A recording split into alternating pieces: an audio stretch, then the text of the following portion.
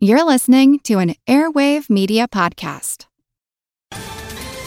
Ohio, ready for some quick mental health facts? Let's go. Nearly 2 million Ohioans live with a mental health condition. In the U.S., more than 50% of people will be diagnosed with a mental illness in their lifetime. Depression is a leading cause of disability worldwide. So why are some of us still stigmatizing people living with a mental health condition when we know all of this? Let's listen to the facts and beat the stigma. Ohio, challenge what you know about mental health at beatthestigma.org. Please note that this episode is marked as part 1 of an extended version. The full tale is available, along with all of THOC's bonus episodes, via becoming the show's patron for as little as $1 via patreon.com/thehistoryofchina. Thank you all, and now, enjoy the show.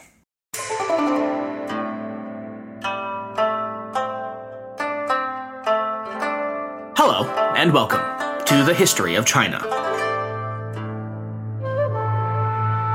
Episode 209, Mongol 17, Rivers of Ink and Blood. Blessed be the site of Baghdad, seat of learning and art. None can point in the world to a city equal to her.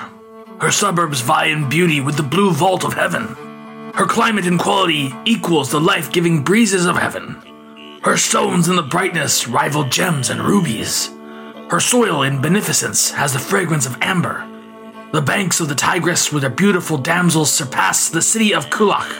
The gardens filled with lovely nymphs equal Kashmir, and thousands of gondolas on the water dance and sparkle like sunbeams in the sky. The poet Anvari, from the late 12th century. Was Baghdad not the loveliest of cities? A spectacle that held the eye spellbound? Yes, she was all that. But now her beauty is worn away. The north wind of fate has made her a desert. Her people have suffered as so many before. She has become an object of pity to nomad and settler. O Baghdad, city of kings, goal of all desires, center of all learning of Islam, paradise on earth, would who sought wealth and gave birth to hope in each merchant's breast, tell us, where are they whom once we met among pleasure's flowery roads?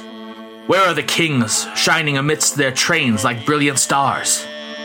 Where are the Qadis, resolving by reason's light the conundrums of the law? Where are the preachers and poets with their wisdom, speaking harmonious words? Where are your gardens rich in charm, the palaces along the riverbanks and flourishing land? Where are the pavilions I once knew, glittering with jewels? From the blind poet, with the pen name Ali ibn Abi Talib, circa 812 CE. The storied city of Baghdad, Madinat al-Salam, the city of peace, stretches far back into time. Though the city bearing its name was officially founded in the 8th century, it was, like so many timeless metropolises, built atop, or in this case adjacent to, the ruins of an even earlier city, Ctesiphon, the ancient capital of both the Parthian and Sasanian Persian empires for more than 800 years, from the mid-3rd century BCE until the Sassanid defeat by the Arab-Muslim conquest in 651 CE. During the initial phase of the Muslim expansion across Asia Minor, the territories of the former Persian Empire served, as such territories often do for a young, vibrant, and aggressively expansionistic venture startup like the Prophet Muhammad had launched, as a springboard and resource base for, what else, even further expansion. It was both a frontier as well as a bulwark, pushing up against and into that portion of the wide world which the bold, brash Arab Muslims of the Rashidun Caliphate did not yet fully comprehend, much less understand. As time went on, and that initial explosion of conquistador energy gradually settled into something more approaching a stabilized set of borders with its myriad neighbors, the initial Rashidun Caliphate gave way to the power of the Umayyads, who, like their progenitors, largely oriented themselves westward and centering on the ancestral lands of Muhammad himself. Though the center of the empire was moved out of the vast shifting wastelands of the Arabian Peninsula, north to the thriving trade nexus of the three worlds, Damascus, the eastern portion of the empire yet remained, at least in the eyes of its Umayyad overlords, largely a backwater. That would all change in the turmoil surrounding the 5th decade of the 700s. The scions of one of Muhammad's youngest uncles, Abbas ibn Abd al-Muttalib, found themselves no longer able to abide the greed and indolence of the self-serving Umayyad caliphs or their underlings. In mid-747, therefore, the not yet 30-year-old Persian general, Abu Muslim, broke out in open defiance against the Umayyad Caliph from his region of Khorasan in modern northeasternmost Iran. By the year 750, the war had been successfully concluded, ending with the casting off and expulsion of the Umayyad regime from the majority of the empire and the establishment of the Abbasid Caliphate. This new government, owing to its Persian roots, governed with a much more eastward orientation, rapidly pushing its armies further and deeper into Greater Asia than any Western force had done since the time of Alexander the Great, a millennium prior. This eastward expansion would be checked not so long after, in 751, along the shores of the Talas River, where the black flags of the Abbasids would meet the gold and crimson banners of the likewise expansionistic Tang dynasty. Though an Abbasid victory, the Caliphate would never again seek to expand itself beyond the bounds of the Oxus River, and instead, once again, at least so far as the East was concerned, busied itself with its own internal affairs. The Abbasid government first seated itself in Kufa in modern Iraq, along the western bank of the Euphrates River. Yet in 762, its second caliph, Al-Mansur, who had, as it so happened, seized absolute authority via the assassination of the Abbasid founding general, Abu Muslim, to great uproar and revolt, decided that a new and more suitable, that is to say, secure, capital was in order. This new imperial seat would be on the western bank of the Tigris River, bounding it securely between the two great waterways of the region, and ringed with a double-layered, circular wall about 2.4 kilometers in diameter of hardened and reinforced clay bricks. Gaston Vier wrote of the construction, quote, 100,000 different workers and artisans came to him, Al-Mansur. The plans were laid out in the month of July of the year 758. It was a round city, the only circular city known in the entire world. The foundations were laid at the moment chosen by the astronomers Naubakht and Mashallah. Arab writers were proud of it, and the following remarks were attributed to Jahiz, who he then quotes, I have visited the greatest cities amid those that are the most remarkable in architecture and solidarity in the provinces of Syria and the countries of the Greeks and still others, but I have never seen a city raised to greater heights and more perfectly round, with wider gates or with such imposing walls. End quote. There would be but 4 of these great, wide gates into the inner sanctum of the city. The City of Peace, built almost atop the ruins of Ctesiphon, which, as some tales have it, was partially demolished to reuse its ancient materials in the construction of this city between the rivers. The Caliph himself seems to have taken up residence about the year 765, 3 years into the city's 4-year-long major construction process. In any event, the subsequent 5 centuries of Abbasids ruled from this circular city of peace, Baghdad. Its name, incidentally, is of pre-Arabic origin, with most scholarly analysis settling on Middle Persian as its origin. Bach refers to God, while Dad or Dat means conferred or given by. Thus, it is the God-given city. A related term of particular note to any Greco-Persian history fans is the name Mithridates, the Hellenized version of Mithradad, or given by Mithra, or Mer, the Zoroastrian angelic power representing light, covenant, and oath. There is very little argument that during the 8th and 9th centuries, Baghdad was one of, and perhaps the, high point of human civilization anywhere in the globe. A confluence of Western and Eastern tradition, knowledge, and scholarship. Though the city quickly outgrew its initial dimensions, the round-walled city remained its center point and crown jewel. In the middle of the round city itself sat the Golden Gate Palace. Quote, over the central part of this building was a green dome about 160 feet high, on top of which was a horseman holding a lamp. It was commonly believed that the statue had magical powers. Its presence is mysterious, for it is not mentioned after about 758, until it fell during a violent storm in 941. End quote. Adjoining the palace was the cathedral mosque of the city. Like all else in Baghdad, it was constructed, in the words of the traveling Persian chronicler Ibn Rushd, who visited the great capital in the 10th century, quote, built of fire-baked bricks and plaster, with a teakwood roof painted the color of lapis lazuli, supported by pillars of the same wood. End quote. Continuing the description from Weir, All around the main central square were the houses of Mansur's young children and his personal black slaves, the treasury, the public kitchens, the arsenal, and the offices of the Ministry of Correspondence and Land Taxes, of the Keeper of the Seal, of palace personnel, and of the Finance Ministry. From one end of the city to the other, there were alleys and streets bearing the names of officers, the caliph's protégés, or even local inhabitants. In each of them dwelled high-ranking officers, in whom the caliph had a great deal of faith, his most important freedmen, and the public servants who were on call in case of emergency. Solid gates closed off the ends of the streets. Except for the four main avenues, no artery ran through the wall surrounding the main, or palace, square, since all the other streets and the wall were concentric." End quote. Beyond the great walls of the Circle City, extensive planning and engineering was devoted to ensuring that the city that would surely and quickly spring up and be filled would run smoothly and harmoniously even beyond the circular walls. It would be divided into 4 roughly symmetrical districts, and each district planned with a central official marketplace. Quote, "Much room was to be reserved for streets and alleys for buildings. Avenues were 78 feet wide, and streets were 26 feet wide. The number of neighborhood mosques and baths was to depend on population density." End quote. Unoccupied land was designated to be turned into orchards or farmland to ensure that the city wouldn't become overcrowded. Crops were planned seasonally so that there would be plenty of food year-round. Those facilities, which were known to be overly noisy or unhealthy, such as camel and horse stables, were deliberately set out at the periphery of the city, well away from residential areas.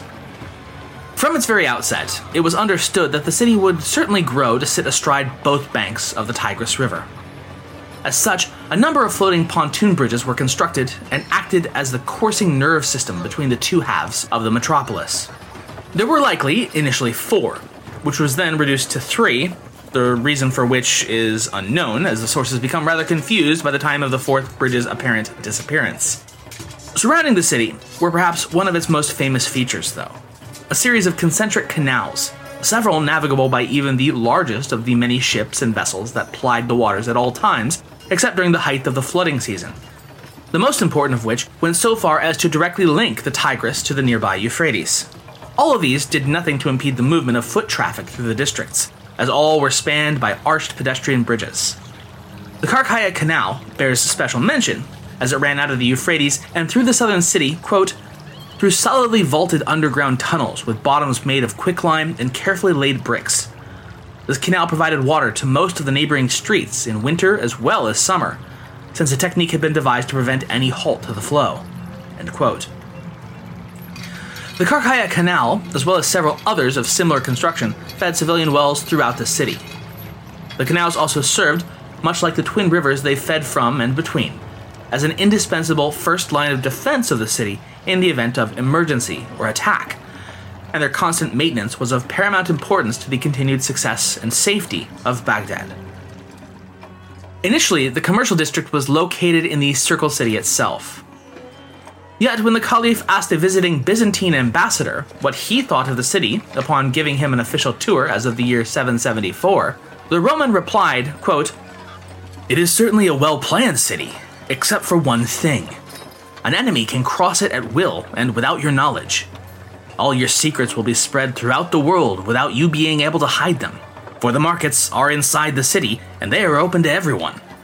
The enemy will enter using business as pretext. Besides, the merchants will travel about and will be able to talk of your most secret affairs." End quote. That was, the tale goes, all it took to convince Al-Mansur to remove all of the marketplaces from the Circle City and relocate them to the southern quarter, which became known as Kark, meaning fortified. At the entrance of this commercial district stood uncountable shops and stalls of the cloth and clothing that merchants imported from as far off as eastern Persia. Beyond that, the district quickly turned into a sprawling and labyrinthine bazaar of shops and stands of every ilk and variety, yet each still carefully located along its own fixed street and in a very orderly manner.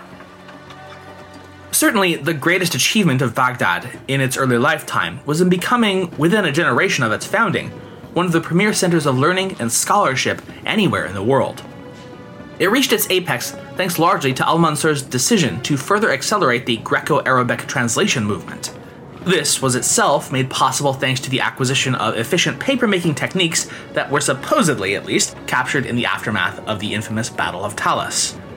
As many of the pre-Judeo-Christian Hellenistic works were being ignored and allowed to molder and rot, or even actively destroyed across European Christendom, much of those philosophies, mathematical formulas, and writings would be painstakingly preserved only by the Islamic scholars within the numerous libraries of Baghdad, and then transmitted to the wider Islamic world, and eventually, in due time, even back to Europe itself. Now, if I seem to be taking an inordinate amount of time to describe the ancient shining city of Baghdad, know that that is my intention. I want you to be able to close your eyes and picture it as it was. A living, vibrant city considered by many as the apex of human engineering in its heyday, and commonly referred to in Muslim accountings, even centuries afterwards, as a place akin to the paradise described within the pages of the Quran itself. Quote, "The entire area was prosperous. Trees, especially palms brought from Basra, were planted, and Baghdad had more palm trees than Basra or Kufa. Magnificent fruit was grown, and there were many orchards and gardens throughout the suburbs. Everything that was manufactured in the other countries was made here, because artisans had emigrated from every point on the horizon. They had come as quickly as they could, from near and far." End quote.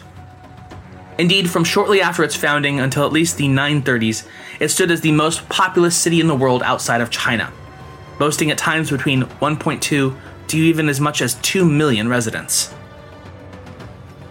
As meteoric as the city between the rivers' rise was, much like the Abbasid Caliphate itself, in time that newness and vibrance would begin to fade. By the mid-9th century, other competing centers of culture, commerce, and even political power had sprung up across the wider Islamic and Central Asian world. Samarkand, Balkh, and Khiva in Central Asia, Tabriz, Isfahan, and Shiraz across Greater Persia. Even in regions relatively close to the City of Peace, other great cities had taken root and were growing, such as Mosul to the near direct north, while Aleppo came into a new phase of flowering and prosperity of its own as of 944 as an independent emirate. By the year 1058, war had once again broken out within the Islamic world, with the Abbasids being overthrown and replaced across the region by the Fatimid dynasty. By the early 12th century as well, the Seljuk Turks had claimed much of the east for their own, setting up a rival and hostile empire of their own, further stalling both the city of Baghdad and the waning Abbasid Caliphate as a whole.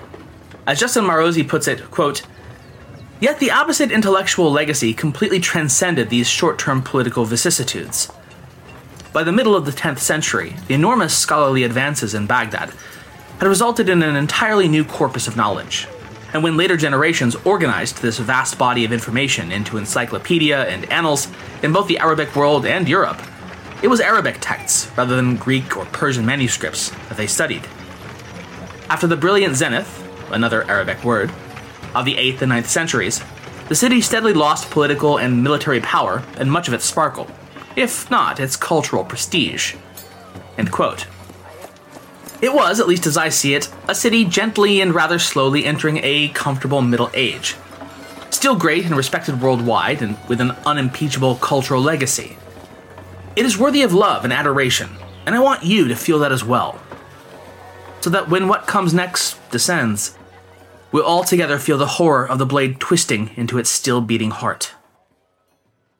Save big money when you start your next project today at Menards. Check out our great selection of garage and utility lighting options. In stock, ready to take home today. We carry everything to help you illuminate whatever project you're working on. Shop garage and utility lighting products in store at your nearest Menards. You can also view all of our entire selection of lighting options today on Menards.com. Save big money at Menards. Hulagu Ilkhan and his unstoppable horde of perhaps 150,000 or more had, by the command of his elder brother and sovereign lord of the entire earth, the great Khan Monka, begun his sweep across Central Asia as of 1256. This had begun, as we discussed last episode, with the quote-unquote heretic sect of Nizari Ismailis across northern Persia that had, in spite of the storied and fearsome reputation that they possessed, found little respite from the Mongol war machine bearing down upon them. Though certain pockets would intransigently hold up in their mountain castles for years yet to come, by 1257, Hulagu had concluded that all major resistance across Khorasan and Persia had been effectively squashed. He therefore now turned his attention to his next target of note, that ancient and storied bastion of the Islamic world, Baghdad, the city of peace.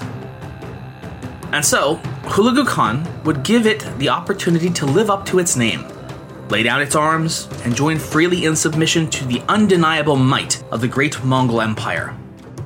He first drafted a warning to the Abbasid leader, warning him that he'd been given reason to take offense at the rather obviously unhelpful nature of Baghdad and its government. Quote, "While I was campaigning in Rudbar, I asked for your aid, but you did not send me a single man. It is high time that you learn some manners, lest you wish to lose your sword and scepter." In reply to this, the Caliph Mustasim returned to Hulagu what Gibbon describes as haughty emissaries, who delivered an equally haughty dismissal of this friendly warning. Quote, "On the divine decree is founded the throne of the sons of Abbas, and their foes shall surely be destroyed in this world and the next. Who is this Hulagu who dares to rise against them? If he is desirous of peace, let him instantly depart from the sacred territory, and perhaps he may obtain from our clemency the pardon of his fault." End quote. This was, as you might well imagine, not exactly the answer that Hulagu had been looking for. But maybe there's been a little misunderstanding. Maybe this Caliph of Baghdad just needed a little bit of extra encouragement. Thus, Hulagu ordered another message drafted to its leader, the 37th, and what would prove final, Abbasid Caliph that September. This time it was longer, and let's read it in full. Quote, "You, O king, have doubtless learned from men of rank high and low what punishments the Mongol armies have inflicted on the world and its peoples from the time of Genghis Khan to the present day. The humiliation, thanks to eternal God of the dynasties of the Khwarazm Shahs, the Seljuks, the sovereigns of the Dailam, the Atabeks, and other princes renowned for their grandeur and power. Since the gates of Baghdad are not closed to any of those races, each one of which had established its dominance, how then can entry of this city be forbidden to us, we who possess so many forces and so much power? We have warned you already, and we say to you today, rid yourself of feelings of hatred and hostility. Do not struggle against our standard, because you will only be wasting your time. Therefore, without revisiting the past, let the Caliph agree to dismantle his city's defenses and fill up the moats. Let him hand over the administration to his son and come in person to us in good time. If, however, he refuses to attend, let him send to us his vizier, Suleiman Shah, and the vice-chancellor, so that all can convey our intentions toward him, word for word. If he obeys our order, it will be unworthy of us to display any hatred towards him, and he will remain in possession of his states, his troops, and his subjects. But if he refuses to listen to our advice and prefers to follow the path of opposition and war, deploying his forces and naming the battlefield, we are committed and ready to fight against him. And once I lead my forces to Baghdad in righteous anger, wherever you are hiding from the highest heavens to the depths of the earth, I will bring you crashing down from the summit of the sky. Like a lion, I will throw you down to the lowest depths. I will not leave a single person alive in your country. I will turn your city, lands, and empire to flame. If you have a heart to save your head and that of your ancient family, listen carefully to my advice. If you refuse to accept it, I will show you the meaning of the will of God." Whew. It's never not fun to read an honest-to-God Mongol letter of, "Hi, how are you? Now bow down or I'll kill you all." It's enough to give one chills. Or at least it certainly ought to. And that's 750 years after the fact. There is absolutely a method to this madness of Mongol ambassadorial techniques, and we have discussed it at length before. Still, it does bear briefly repeating. The point of all this is to psych out your enemy so much that they'll just give up without a fight. Because that's ultimately better for you. And them, but mostly you. Wars are costly and time-consuming, and they cost Mongol lives, no matter how well conducted they might be. But far better, and ultimately easier, to just very much embody the very yawning maw of hell itself and millions of demons charging forward to rip you apart and devour you whole. And, well, hopefully at least, it won't actually have to come to the slaughter of entire cities, at least not all that often. The key to this gambit working, though, is it must be believable. In order for anyone, much less everyone everywhere, to take it seriously, you have to be willing and able to follow through on that whole yawning mouth of hell itself coming to devour you threat whenever someone decides to test you on it. Let's get now to the already mentioned 37th Caliph of Baghdad. Al-Mustasim Billah Abu Ahmad Abdullah bin Al-Mustansir Billah, better known as Al-Mustasim Billah, or just Mustasim, which is what I will be going with.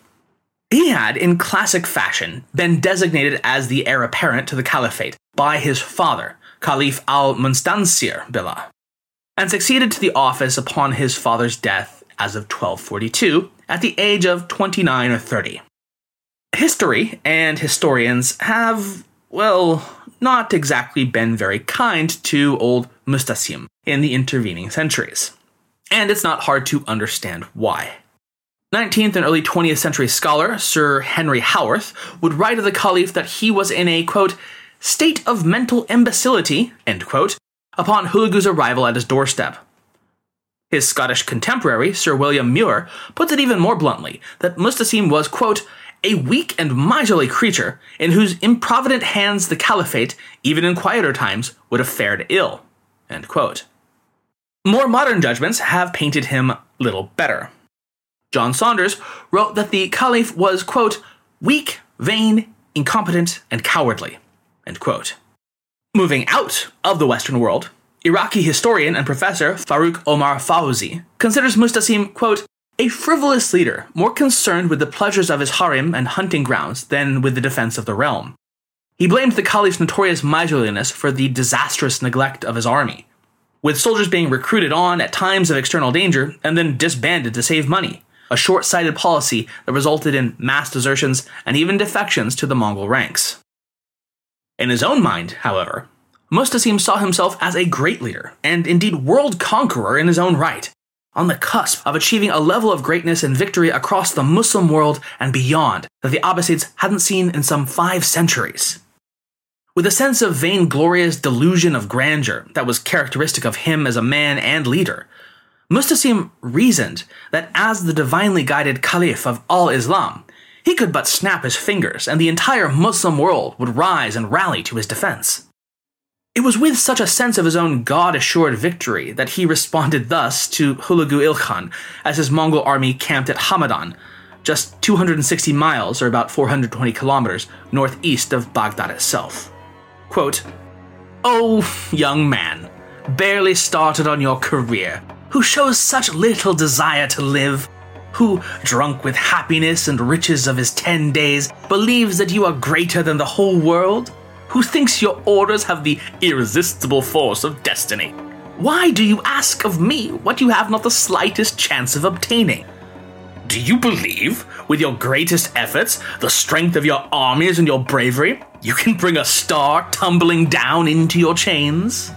The prince forgets that from the east to the west, all the worshippers of Allah, whether kings or beggars, young or old, are slaves of this court and make up my armies.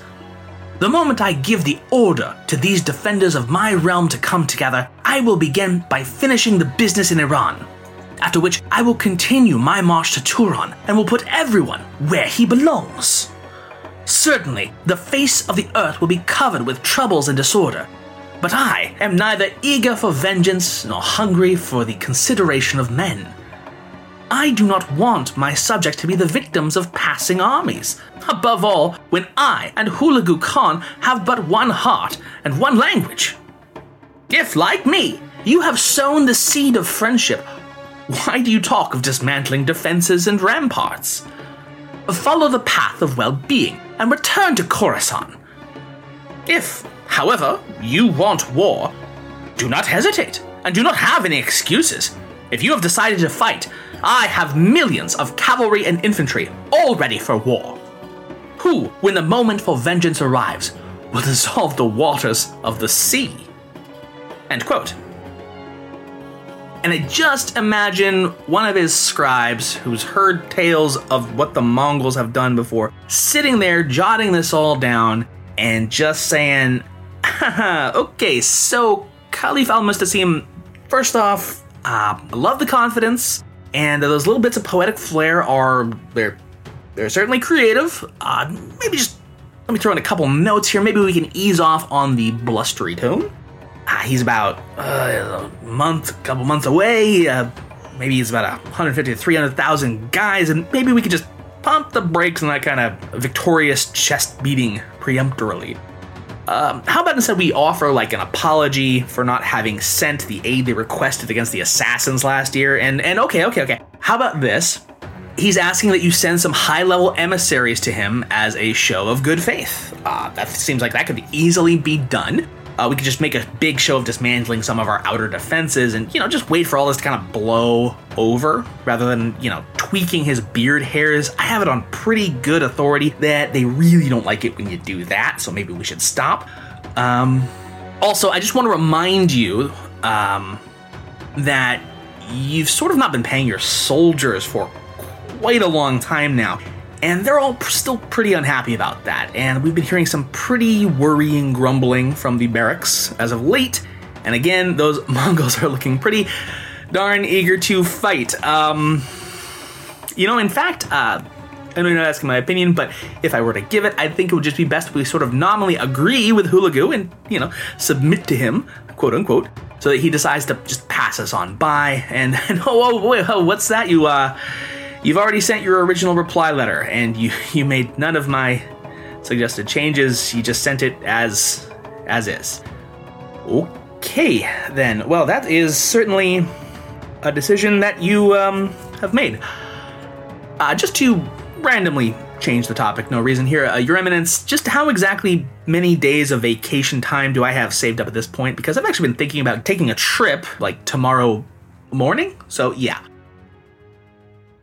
To add to all this, Musta'sim's court itself was deeply divided. Even his own vizier, a Shiite named Ibn al-Alqami, is alleged to have been double-dealing through this whole set of affairs. Quote, according to later Sunni writers, quietly encouraging a Mongol assault through back channels with Hulagu, while at the same time reducing the strength and numbers of the Baghdad garrison. End quote. Al-Alqami is purported to have wrote a secret missive to Hulagu himself, in which he stated, quote, I am willing to help you conquer all of Baghdad on the condition that you remove the Caliph of the Muslims. End quote. So Hulagu gets Musta'sim's reply while he's still encamped in Hamadan, which is basically telling him to go piss up a rope. And, of course, it's on. But first, he's gonna write a little reply, and it is as follows. Quote, Eternal God has lifted up Genghis Khan and his family in honor. He has given us an empire of the whole world, from east to west. Every man who has already submitted to us can be sure of keeping his goods, his wife, his children, and his life. He who resists will have nothing. The love of great things, riches, pride, the illusions of fleeting happiness have so completely seduced you that the words of well-intentioned men make no impression upon you, and your ears are closed to the advice and warnings of those who are closest to you. You have completely abandoned the path followed by your fathers and your ancestors. Now all you can do is to prepare for war, because I am going to march against Baghdad at the head of an army as numerous as ants and grasshoppers.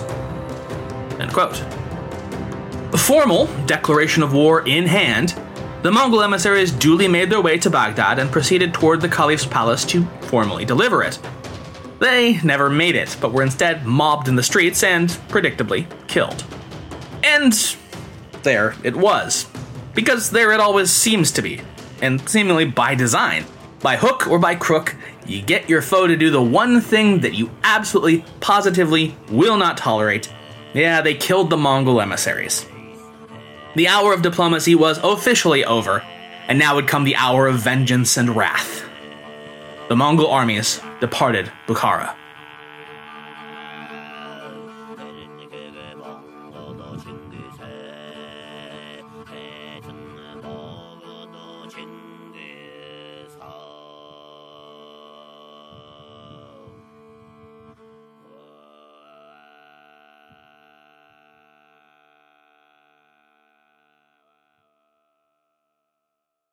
Hey guys, it is Ryan. I'm not sure if you know this about me, but I'm a bit of a fun fanatic when I can. I like to work, but I like fun too. It's a thing. And now the truth is out there. I can tell you about my favorite place to have fun. Chumba Casino. They have hundreds of social casino style games to choose from with new games released each week. You can play for free anytime, anywhere. And each day brings a new chance to collect daily bonuses. So join me in the fun. Sign up now at ChumbaCasino.com. No purchase necessary. VGW Group. Void where prohibited by law. See terms and conditions. 18+.